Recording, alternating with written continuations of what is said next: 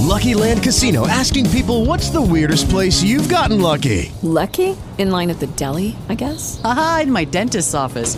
More than once, actually. Do I have to say? Yes, you do. In the car before my kids' PTA meeting. Really? Yes. Excuse me, what's the weirdest place you've gotten lucky? I never win and tell. Well, there you have it. You can get lucky anywhere, playing at LuckyLandSlots.com. Play for free right now. Are you feeling lucky? No purchase necessary. Void where prohibited by law. 18 plus. Terms and conditions apply. See website for details.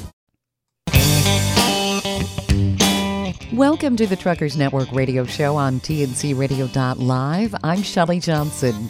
We're a station that offers the news, traffic, weather, sports, talk, and entertainment that our commercial drivers want to hear. Speaking of commercial driving, many may not realize that the Santa Fe Trail played a vital and important role in our nation's commerce. It was not only the nation's first commercial highway, but it was also an international thoroughfare. With us today is Deb Goodrich, the chair of the Santa Fe Trail 200. She works with the Santa Fe Trail Association, which can be found at santafetrail.org. Deb is an historian, author, and popular speaker. She's been a talking head on numerous documentaries, appeared in AHC's Gunslinger series on Wild Bill Hickok, and the History Channel States and Aftershock. She's the host of the Around Kansas weekly TV show. We're lucky to have her today to tell us about the Santa Fe Trail. You know, a lot of people don't know that much about the Santa Fe Trail. What does the Santa Fe Trail Association do? Well, just exactly what you just said, Shelley, because a lot of people don't know anything about it. It's our job to see that they do. It is probably America's most historic road. One of our friends said that you could teach American history just by teaching the story of the trail. And I would say that that's the truth. So it's our job to preserve physical aspects of the trail when possible, and to share the story and make sure that that's available to generations to come. It was the nation's first commercial highway, and it had a huge impact on commerce, didn't it, in the growth of the nation? It can't be overstated, Shelley. The Santa Fe Trail is considered to have begun in 1821 when William Becknell, who was a poor guy who was bankrupt and facing jail time for being in debt, left Missouri, which was a brand new state. They became a state that year, and he headed southwest with a handful of guys and some trade goods. Now, he had said that he was going to go collect hides. Maybe hides were important trade goods at the time, but he was headed for Santa Fe. Now, Americans couldn't legally enter Santa Fe at the time. It was the northern province of Mexico, and Spain controlled Mexico, and they controlled Mexico with a stranglehold. In fact, the whole world was clamoring for Spain to give Mexico its freedom because they just collected horrific taxes from the people, from the churches. The church, the Catholic Church that was predominant, just collected horrific tithes from those parishes in New Mexico, and they were just poor parishes. And it's just staggering to think of what those people in New Mexico, that northern province, were lacking. So unbeknownst to Becknell, Mexico does gain its freedom while he's headed there. So when he gets there, rather than being arrested like so many people had been before him, he was welcomed with open arms. And when he comes into the plaza there in Santa Fe and he starts rolling out his trade goods, which are bolts of cloth, pins, needles, threads, mirrors, brushes, pots, pans, just normal things, the people are just clamoring for these things. And he makes a bunch of money. They had silver there in Mexico. So he goes back to Missouri in the early part of 1822.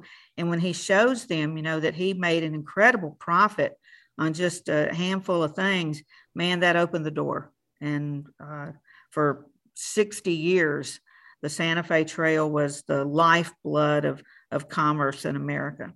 So, what went into the building of the Santa Fe Trail? I would imagine they had to clear a lot of land, didn't they? I mean, when you think about it, it was so rugged in our nation. I'm amazed that they got anything accomplished. I mean, you had to be really tough to really endure everything. Well, life. People ask me as an historian, what time would you go back to? I wouldn't go back to 5 minutes before I was born. I would love to walk around for a day and observe, but there's no time that I would have liked to live in. So life was tough no matter where you are, but certainly setting out on those trails. As far as clearing land, the challenges would have been different. The trail follows animal paths, Native American paths. There are paths of commerce or of just travel. Let's just say travel. There are travel paths that have been in place for hundreds, sometimes thousands of years. And so what the Santa Fe Trail does is it picks up on those. So there would be pieces of different trails that have been used. We now know so much more about the Native Americans and their trade early on. Like there's a lot of study going on with the lost city of Etzanoa, which is basically just north of the central Oklahoma-Kansas line, where villages of thousands of people have been discovered. And it was obvious that even as far back as 400 years ago and maybe longer, they were trading with both coasts. So it's not that the Santa Fe Trail is the first time there is trade. It is international. It is between two separate nations.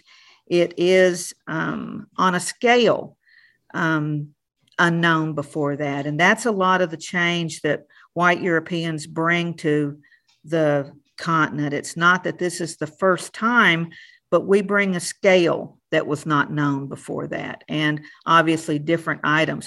And one of the big things about the trail, and what again gives it an international aspect, is so many of the trade goods are coming into ports in the Northeast, especially into Boston, New York, Philadelphia, Baltimore, traveling by pretty much by river and coming to St. Louis and then out the Missouri River and then on down, freighted down to Santa Fe. So they're importing blankets from England, beads from Italy. There are all these international goods that are being traded. So the international aspect of the trail can't be overstated. There are just so many layers to the story, Shelley. It's just incredible. It's fascinating. Now, where does it start? Where does it end? And how long is the Santa Fe Trail?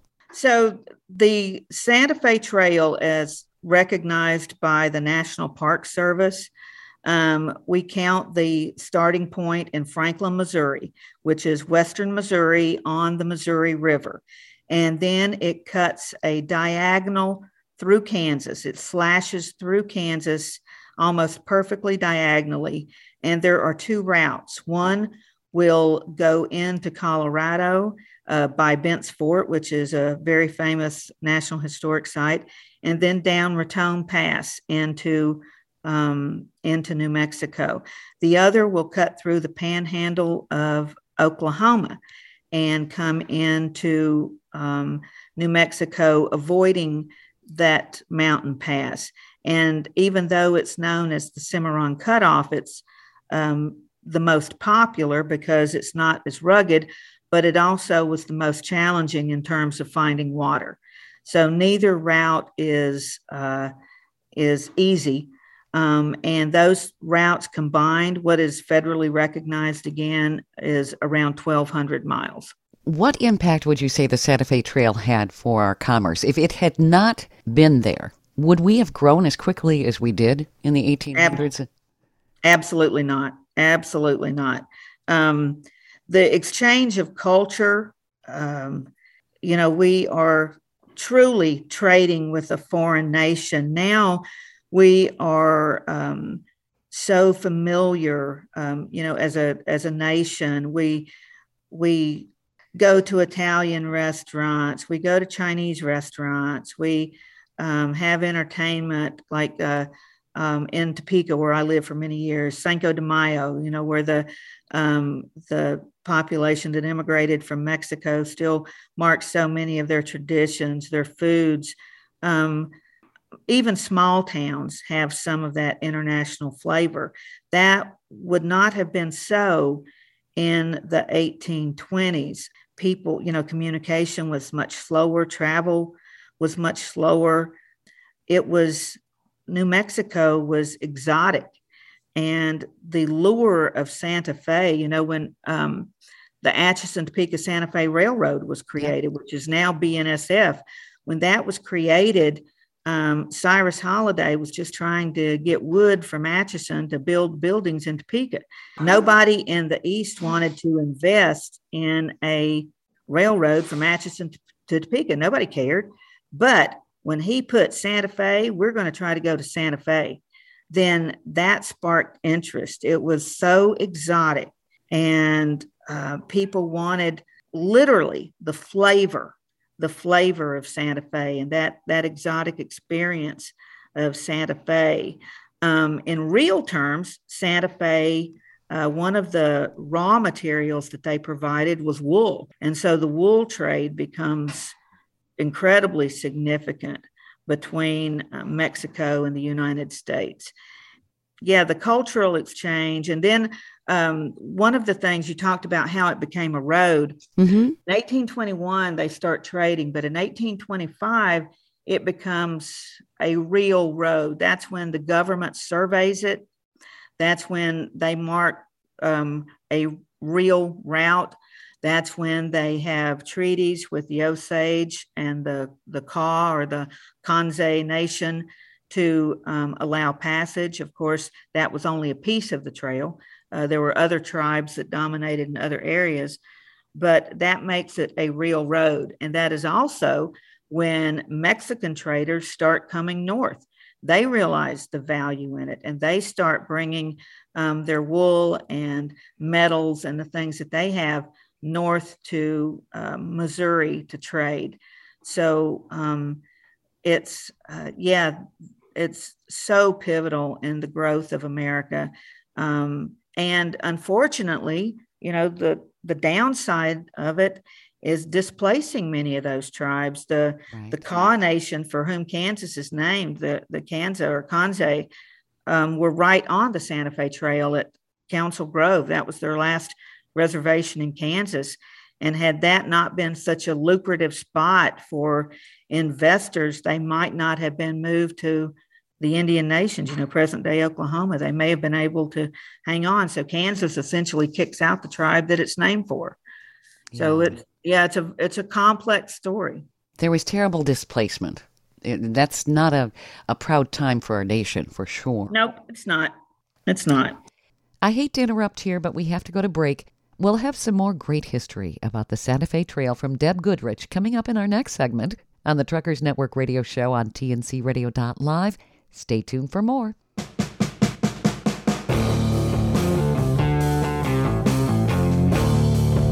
TNCradio.live is proud to carry the Steve Summers Overnight Drive Show.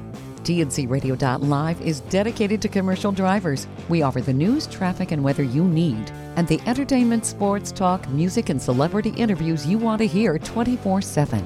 We have original shows and trucker podcasts that feature some of your favorites, like Ice Road Alex Debogorski and America's Truckin' Sweetheart Marcia Campbell.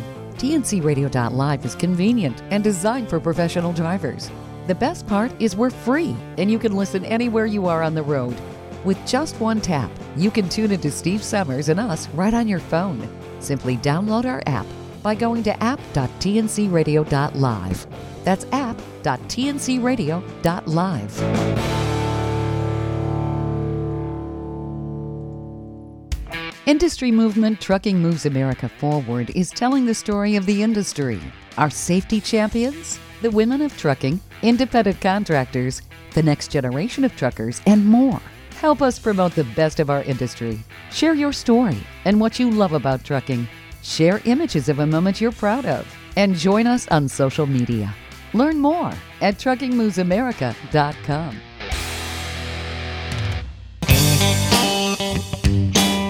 Welcome back to the Truckers Network radio show here on TNCRadio.live. I'm Shelley Johnson.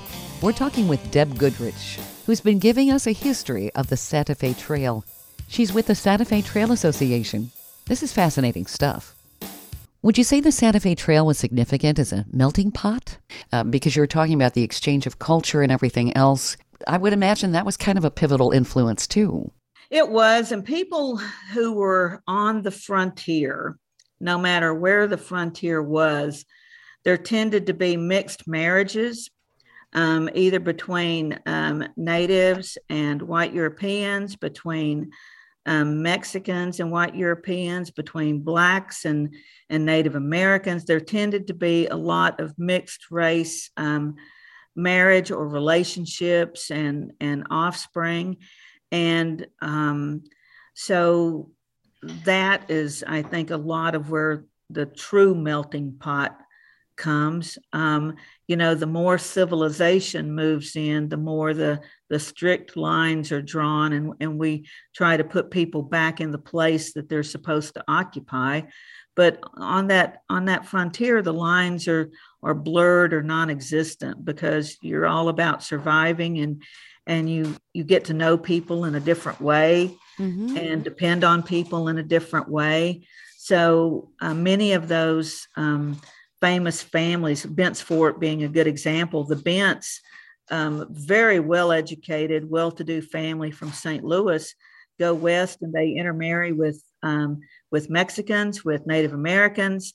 And so you have offspring of the Bents who are actually part Cheyenne and taking part in battles where the Cheyenne are fighting American soldiers. So it's a real complicated picture.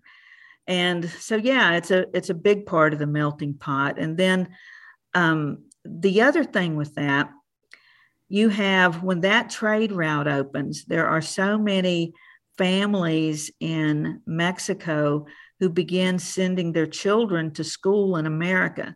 So a lot of those New Mexicans are sending children to St. Louis, many of them Catholic. So a lot of them are going to the Catholic schools in St. Louis.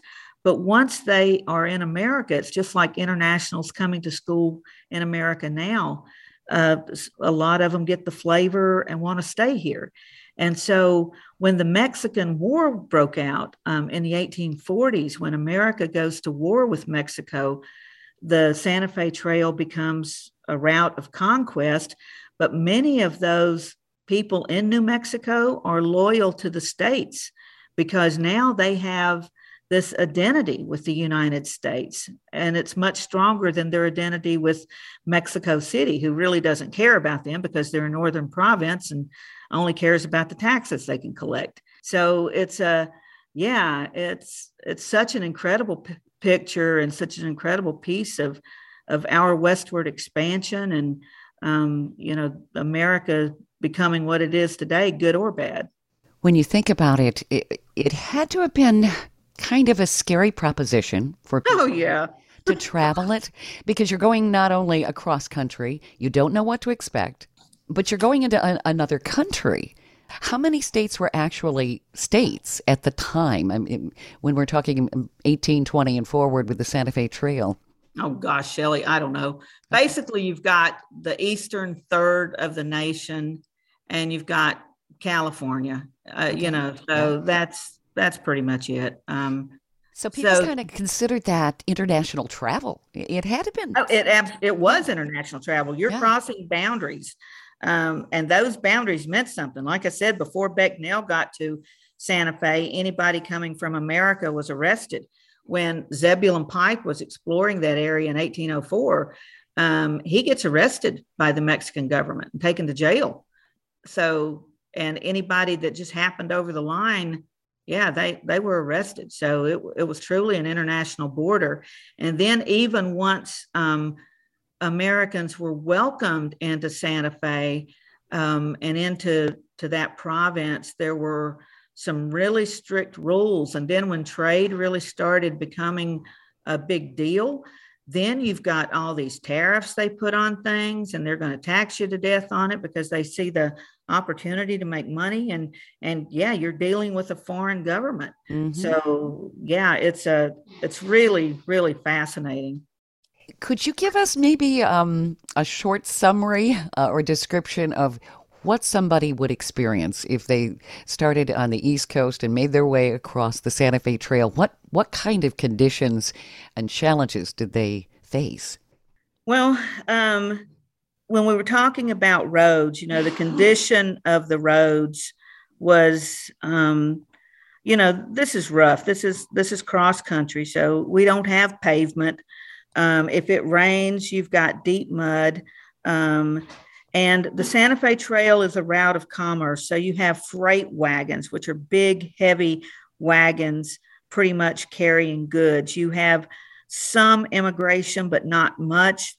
Commerce is predominantly it. So there are not a lot of families. There are a few. The big merchants would carry their families with them sometimes, but there's not a lot of family travel on the Santa Fe Trail. So that's probably the good news. But number one, the road conditions are just going to depend on the ground that's under you. It might be sand, it might be rock, it might be mud. So that's, your number one issue is just that land that you're traveling over. The weather is the biggest factor. It is, you can imagine, a tornado, high winds. Where do you go for cover? I can't imagine that. I just can't imagine what that must have been like. And then you're crossing rivers where you've got to find a good place to cross. And of course, these become popular. And if you're taking a lot of wagons across, they get muddy. They get very difficult to cross when the rivers are swollen. You've got those issues.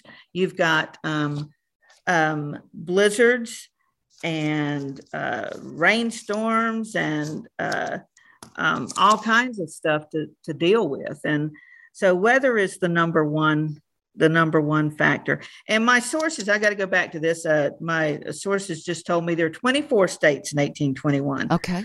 So even though that's about half of our states, it's only about a third to about a third of our actual physical geography. Sure. And then you have to contend with either bandits or Native Americans who justifiably resented their land being crossed. And those confrontations sometimes were peaceful. There were some traders who were smart enough to allow for that and pay tribute. I'm going to give you these trade goods for your allowing me to cross your land. And they got along really well. And then some that did not. So you never knew how that was going to come out. So that was a big piece of anxiety.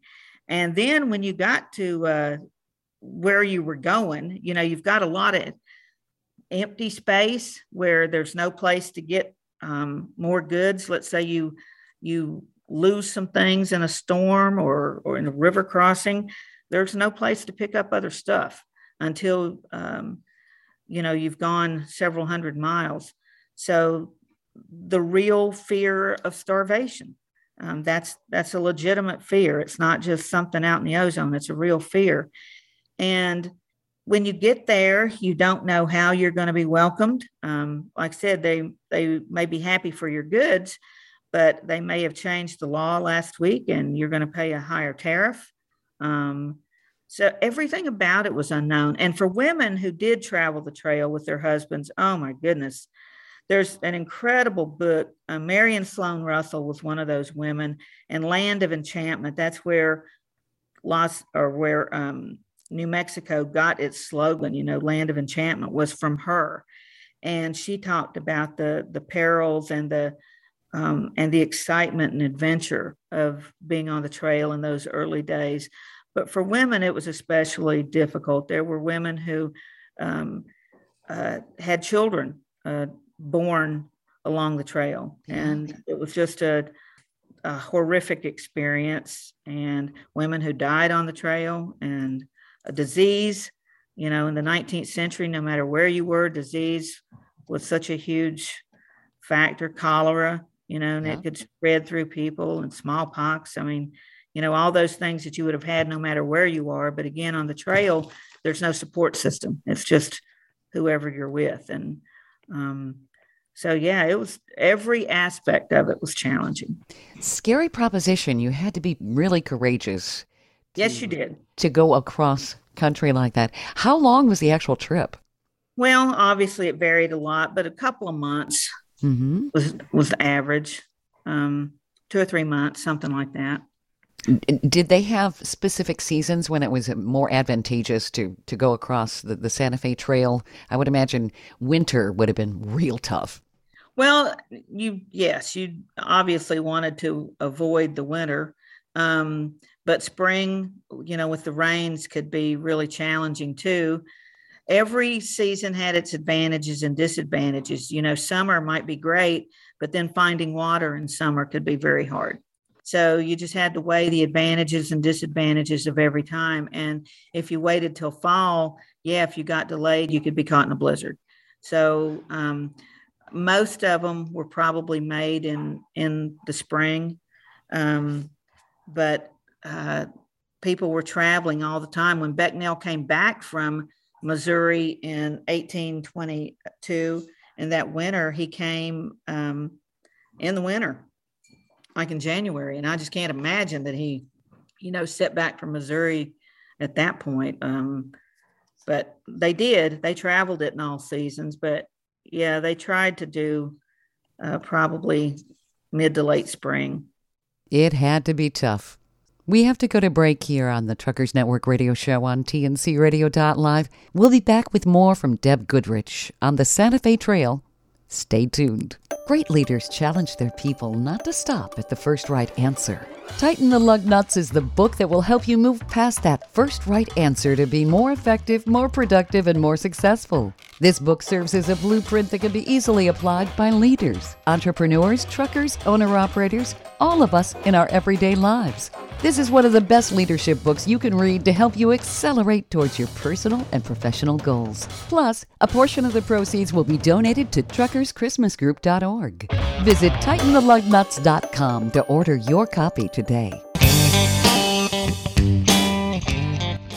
Welcome back to the Truckers Network radio show on TNCRadio.live. We're talking to Deb Goodrich about the Santa Fe Trail. I have traveled across this country, and I've just marveled.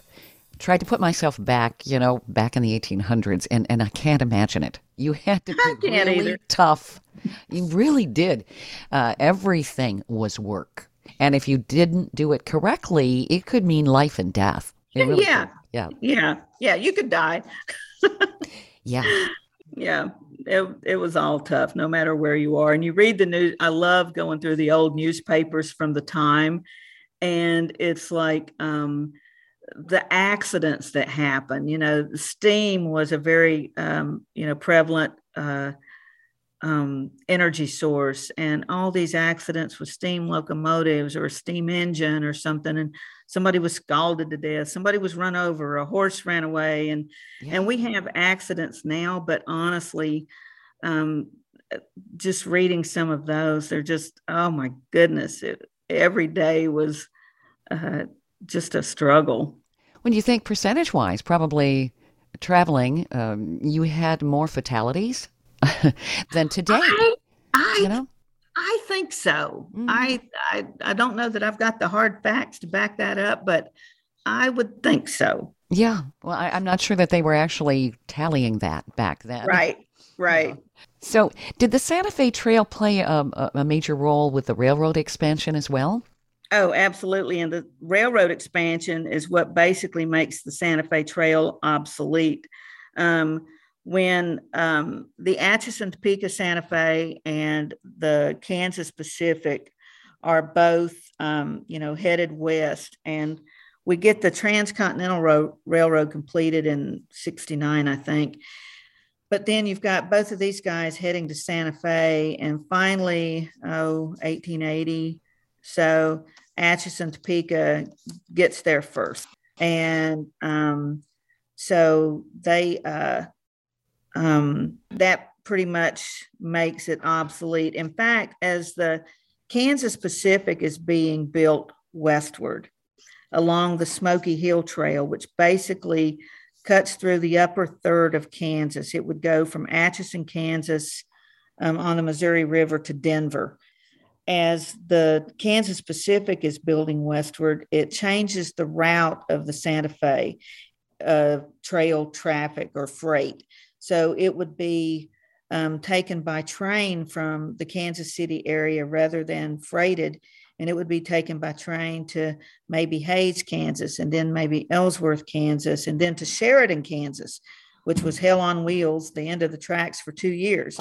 And then it was offloaded and freighted down to pick up the trail, maybe at Dodge City or later at Grenada, Colorado, or someplace, and then finally to Santa Fe. So as the railroads are moving westward, they will supplant the actual ground route of the Santa Fe Trail. Yeah, I'm reading that in February of 1880, the railroad reached Santa Fe and the trail kind of faded into history. Mm-hmm. Is that about the time? Yeah. Right. Mm-hmm. So can people actually see markers and can they follow the Santa Fe Trail? I would think it would be fascinating to take a trip across country doing that. They really can. And that's part of what the association does is marking the trail. And there are, if you visit our website, we have a fantastic website, santafetrail.org. It's real simple. And it talks about the various chapters. We've got 15 chapters in the 5 different states that the federally recognized trail is in, that do all kinds of great programming. But the marker program is on there. And so marking that trail is a big piece of what we do. And there are places where you can see the ruts that are still there from the trail. And neat. Many of those are marked. And so, yeah, you can follow pretty closely. I know in southwestern Kansas, there's one stretch where you drive on the trail. I think it's like 22 miles where you're driving on the original trail. And then that's on a side road, but then there are main roads that are on the main body of the trail, pieces of them. Because like I said, the routes are essentially the same when it was animals and then Native Americans following the animals and then trappers and traders following those. And then, our trade routes, our main roads all over the country are essentially those same historic routes, with a few curves taken out and a few grading modifications. But those routes have been in place and are still used. So what does the association do? Are there events? People can participate? You said that, let me look back here. You're the chair of the Santa Fe Trail 200. Mm-hmm. What is that? Well, it's our bicentennial commemoration. So we're marking that from 2021 through 2025 because there are, again, so many significant events in those years to mark. And so 2021, we had an incredible number of events. Despite COVID, we had a lot outside and we had just an incredible number of events. And the next 4 years, we don't have as many events, but we're working a lot more on the outreach. So there are, again, in all those communities, you're talking 5 states. So there's communities all along there that do their individual thing. We have a rendezvous in Larned, Kansas, which is kind of the middle of the trail every year or every other year. And then we have a symposium every other year. So they stagger. And so this year it will be a rendezvous in September in Larned. And the theme is youth on the trail. So we'll talk about kids' stories from the trail, which are fascinating. And we have great speakers and, some really cool stuff. And then in 2023, our symposium will be in the Kansas City area and focusing on art on the Santa Fe Trail. And I'm so excited about that one. I can just hardly stand it. Right now, I'm planning for an event this weekend in Oklahoma City at the National Cowboy and Western Heritage Museum that has an exhibit on the Santa Fe Trail up through May 1st. And that, even though Oklahoma has a small portion of the trail, it's a really significant piece. But of course, that museum is all about the West, not just Oklahoma. But part of the reason we're excited about that is to get Oklahomans educated on their connection to the trail, which is often overlooked. We have a lot of Texas connections to the trail. And so we have a lot of folks coming to this event this weekend from the Texas Panhandle to, explore trail history. No matter where you are, you've got a connection. So there's a lot going on. Just check the website. So many ways to get involved. Well, I'm sure that our drivers, we have commercial drivers as our audience, they would be fascinated with this because this was the beginning of commerce, which is what they are. They are the modern day version of those freighters. Yes. Absolutely. And I actually grew up in Southwest Virginia, Northwest North Carolina, where we've got so many independent trucking companies and so many big trucking companies. And actually, one of my cousins at one time, he's passed away, but he owned the biggest truck stop in the world. It was there south of, it was near Fredericksburg. It was between Richmond and Washington. What was it had the its name? own radio station, Shelley. It was really cool. Oh, wow. What was the name of it? Gerald's Truck Stop. Oh, very cool. And so my cousin Orrin was president of the Truck Stop Association of America, I don't know, a dozen times or something. Yeah, so I'm very aware of truckers and appreciate them very much and appreciate being able to share with them today because they are the modern embodiment of those freighters and all the characteristics we were talking about, the courage and the endurance and all the things that we talk about then, they have to have it now too, because I'm telling you, the roads are scary. So. They are, and they have a lot of obstacles like people that don't know how to drive around semis. So, I mean, exactly. There's so many. And that they drive year round. So they've got all of the weather conditions and they know what's going to be happening. Yeah. That's why I thought this would be so perfect because the Santa Fe Trail is commerce, the nation's first commercial highway that most people don't even think about. Right. So I really appreciate your taking the time to find out about it because it's a huge story. And like I said, no matter where you are, you've got a piece of it. I was back in Boston and Philadelphia in January. And again, exploring those connections, you've got goods being imported there that are sent down the trail. Many of the big merchant houses there become involved in the Santa Fe Trail traffic. And one of the things that is fascinating to me, there are a lot of Jewish merchants on the trail. And the relationship between those Jewish merchants and the Catholic Church in Santa Fe are fascinating and how they work together in the community and still do. Just so many incredible stories that reach far beyond the physical trail itself. The stories are way bigger. So it was kind of a unifier in many ways. It could be. It was at times. It could be. There's conflict and conquest and all that, but I think it's more unifying than not. Mm-hmm. It did tie us together, literally. I mean, once as a result of the Mexican War, New Mexico is the United States. Right. So had it not been for that trail traffic, that wouldn't have happened. Absolutely. Good or bad, whether they like it or not, sure. That's how it wound up. And so, it's just an incredible piece.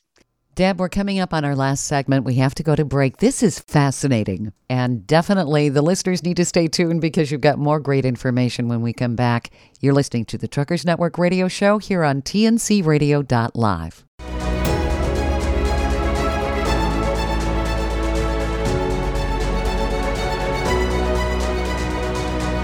Kathy DeCaro is nothing short of amazing. She not only drives the world's biggest truck as a heavy equipment operator in northern Alberta, Canada. She's an international motivational speaker and the author of Dream Big, an autobiography about overcoming a lifetime of trauma and abuse that led to dreams of success. Kathy inspires people the world over to change their lives and improve their self-worth. Her book will change your life. She's passionate about personal growth and believes anyone can change their circumstances and overcome their obstacles if they believe in themselves. Her life will amaze you and seriously inspire you. Be sure to order a copy of her book, Dream Big, on Amazon.com.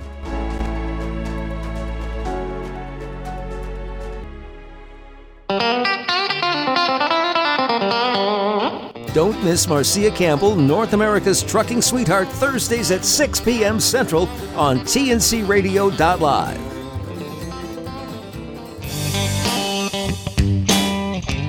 Welcome back to the Truckers Network radio show here on tncradio.live. We are talking with Deb Goodrich. She's been telling us some great stories about the Santa Fe Trail, the nation's first commercial highway, and an international highway at that. So when people are traveling cross-country, they could actually maybe be going by the Santa Fe Trail, not even knowing it. I took a train years ago from Chicago to California, and we went through New Mexico, and we went through Kansas and all of that. Would that have followed some of the Santa Fe Trail? Probably. Mm-hmm. And then you've got the routes. Like there's some people that talk about the trails going on to California. Mm-hmm. There were people who came to Santa Fe and then kept going to California. We don't call that part of the Santa Fe Trail, but it's certainly a piece of the story. Mm-hmm. And you can't take the Santa Fe Trail out of it, really. We may not technically call it a part of the Santa Fe Trail because it gets too unwieldy. And the Santa Fe Trail Association actually operates with a cooperative agreement with the National Park Service. So they help fund the operation of the association because the association does so many valuable things in preserving and promoting and interpreting the trail. So to be federally recognized, you've just got to stop somewhere. So again, it's that 1,200 miles in those 5 states. But the roads that lead into that, you've got, if you look at the trail system, and part of that is on our website, you've got the trails that are coming out of Mexico to Santa Fe. You've got all these other trade routes that are going and immigration routes that are going in different directions. So it's just like today, it's just part of the highway system. It's the piece we focus on. And I think it is the most important piece, but it's just a piece of it. So there's, once you get in, Shelley, you can go in any direction you want. So people can go on the website and actually look at a big map and see where exactly the Santa Fe Trail was and all the other trails, mm-hmm. and just follow it. They could take the map with them, and sure, that would be exciting. It is exciting. It is, and again, you see the difference in the landscape along the trail, how the flora and the fauna, how it all, the geology, how it all changes. And just imagine, there are some places along the trail that really haven't changed in 200 years. And then there are other places that, where cities grew up or ranches and the landscape has been altered. But there are a lot of places where it's pretty easy to look out and imagine exactly what they would have seen. So how can people reach out? I wanted to mention that it's really wonderful. Michael Martin Murphy is also involved with your organization. He's such a wonderful musician. It's so appropriate. What a great spokesperson for your organization. Well, I thought it was really appropriate, and that's why I asked him. Oh, it was your idea. Well, bravo. Yes, it was, and I'm proud of it. Michael, yeah, obviously he's a wonderful musician, songwriter, singer, part of the soundtrack of my life for sure. But Michael is also such an incredible historian himself, and he is so dedicated to the story of the American West, and he's so passionate about that. He has actually founded a nonprofit called the Murphy Western Institute, and that is not honoring him, it's his pioneering ancestors. And he has amassed an unbelievable library of books on the American West. And as far as cultures, I don't know anybody that knows more about the diverse cultures along the Santa Fe Trail than Michael does. He's just got an amazing knowledge and then an amazing talent to go with it. And I hope he doesn't mind my talking about this, but he and his son, Ryan, who is unbelievably talented, wrote a song. I think they called it The Plaza. And it's about the plaza in Santa Fe. And he sent it to me, just the raw version. And when I saw Michael and Ryan a few months ago, I'm like, oh my God, you've created Santa Fe, the musical, because it's so complex. There's so many things going on, so many images. And I said, I'm dying to see this. So that's my subversive motive now, to have that turned into a musical. But he can take all that wonderful knowledge and history that he has and turn it into art. And that's just an incredible talent. And he's got such a wonderful heart and soul. He can capture things in music. Oh my goodness. It's amazing. It's just awesome. I've always been a big fan of his. I love his songs. Me too. And this is wonderful. He's an historian as well as a songwriter. Oh, he's amazing. Great. He was actually a history major. Oh, really? Yeah, okay. He majored in, I think, in ancient civilization. I think I've got that right. But yeah, he's just got the soul of a historian. And like his research, in researching cowboy songs and the songs of the Black cowboys and the Mexican cowboys and, all those minorities, the Irish, like his tribe, he says, the Irish songs and, and then he just puts all that, weaves it all together. He's an amazing human being. Yes, absolutely. Yeah, we're thrilled. We're thrilled to have Michael involved with us.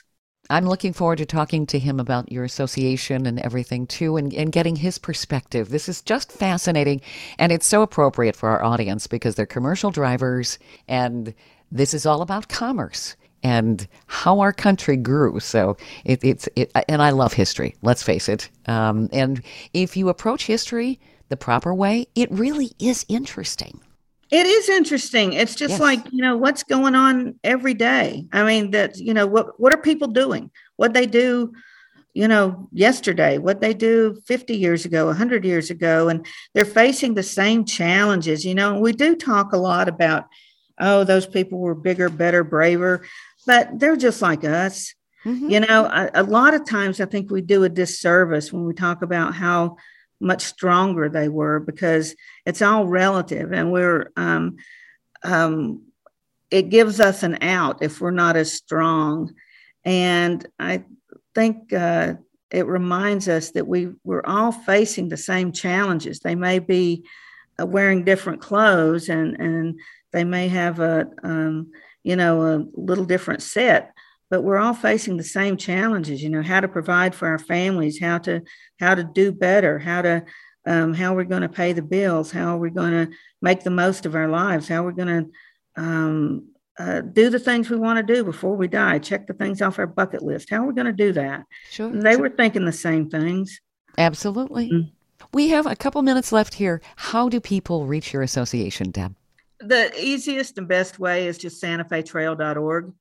It's a fantastic website. We've got just everything on there, from history articles. We have a link to our quarterly publication, Wagon Tracks. If you're a nerd and really love the history, that is phenomenal. So many great articles about every aspect of the trail. But yeah, reach out, and I think my email is on there. If it's not, it's just publicity@santafetrail.org. So I'd be happy to hear from you.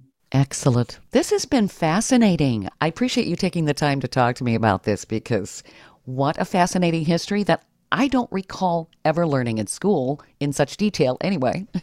Well, I appreciate your giving me the opportunity to share the details, Shelley. Thank you, Deb. You have a wonderful day today. Thanks, you too. You've been listening to the Truckers Network radio show on TNCRadio.live. I'm Shelley Johnson. Stay tuned for more great programming coming up. Thank you for listening to another great interview on TNCRadio.live. All of the material you hear on TNCRadio.live on our website, our broadcasts, or our podcasts are copyrighted. There can be no distribution without the express consent of TNCRadio.live and its partners. For inquiries, write us at info@tncradio.live. Lucky Land Casino, asking people, what's the weirdest place you've gotten lucky? Lucky? In line at the deli, I guess? Aha, in my dentist's office. More than once, actually. Do I have to say? Yes, you do. In the car before my kids' PTA meeting. Really? Yes. Excuse me, what's the weirdest place you've gotten lucky? I never win and tell. Well, there you have it. You can get lucky anywhere, playing at LuckyLandSlots.com. Play for free right now. Are you feeling lucky? No purchase necessary. Void where prohibited by law. 18+. Terms and conditions apply. See website for details.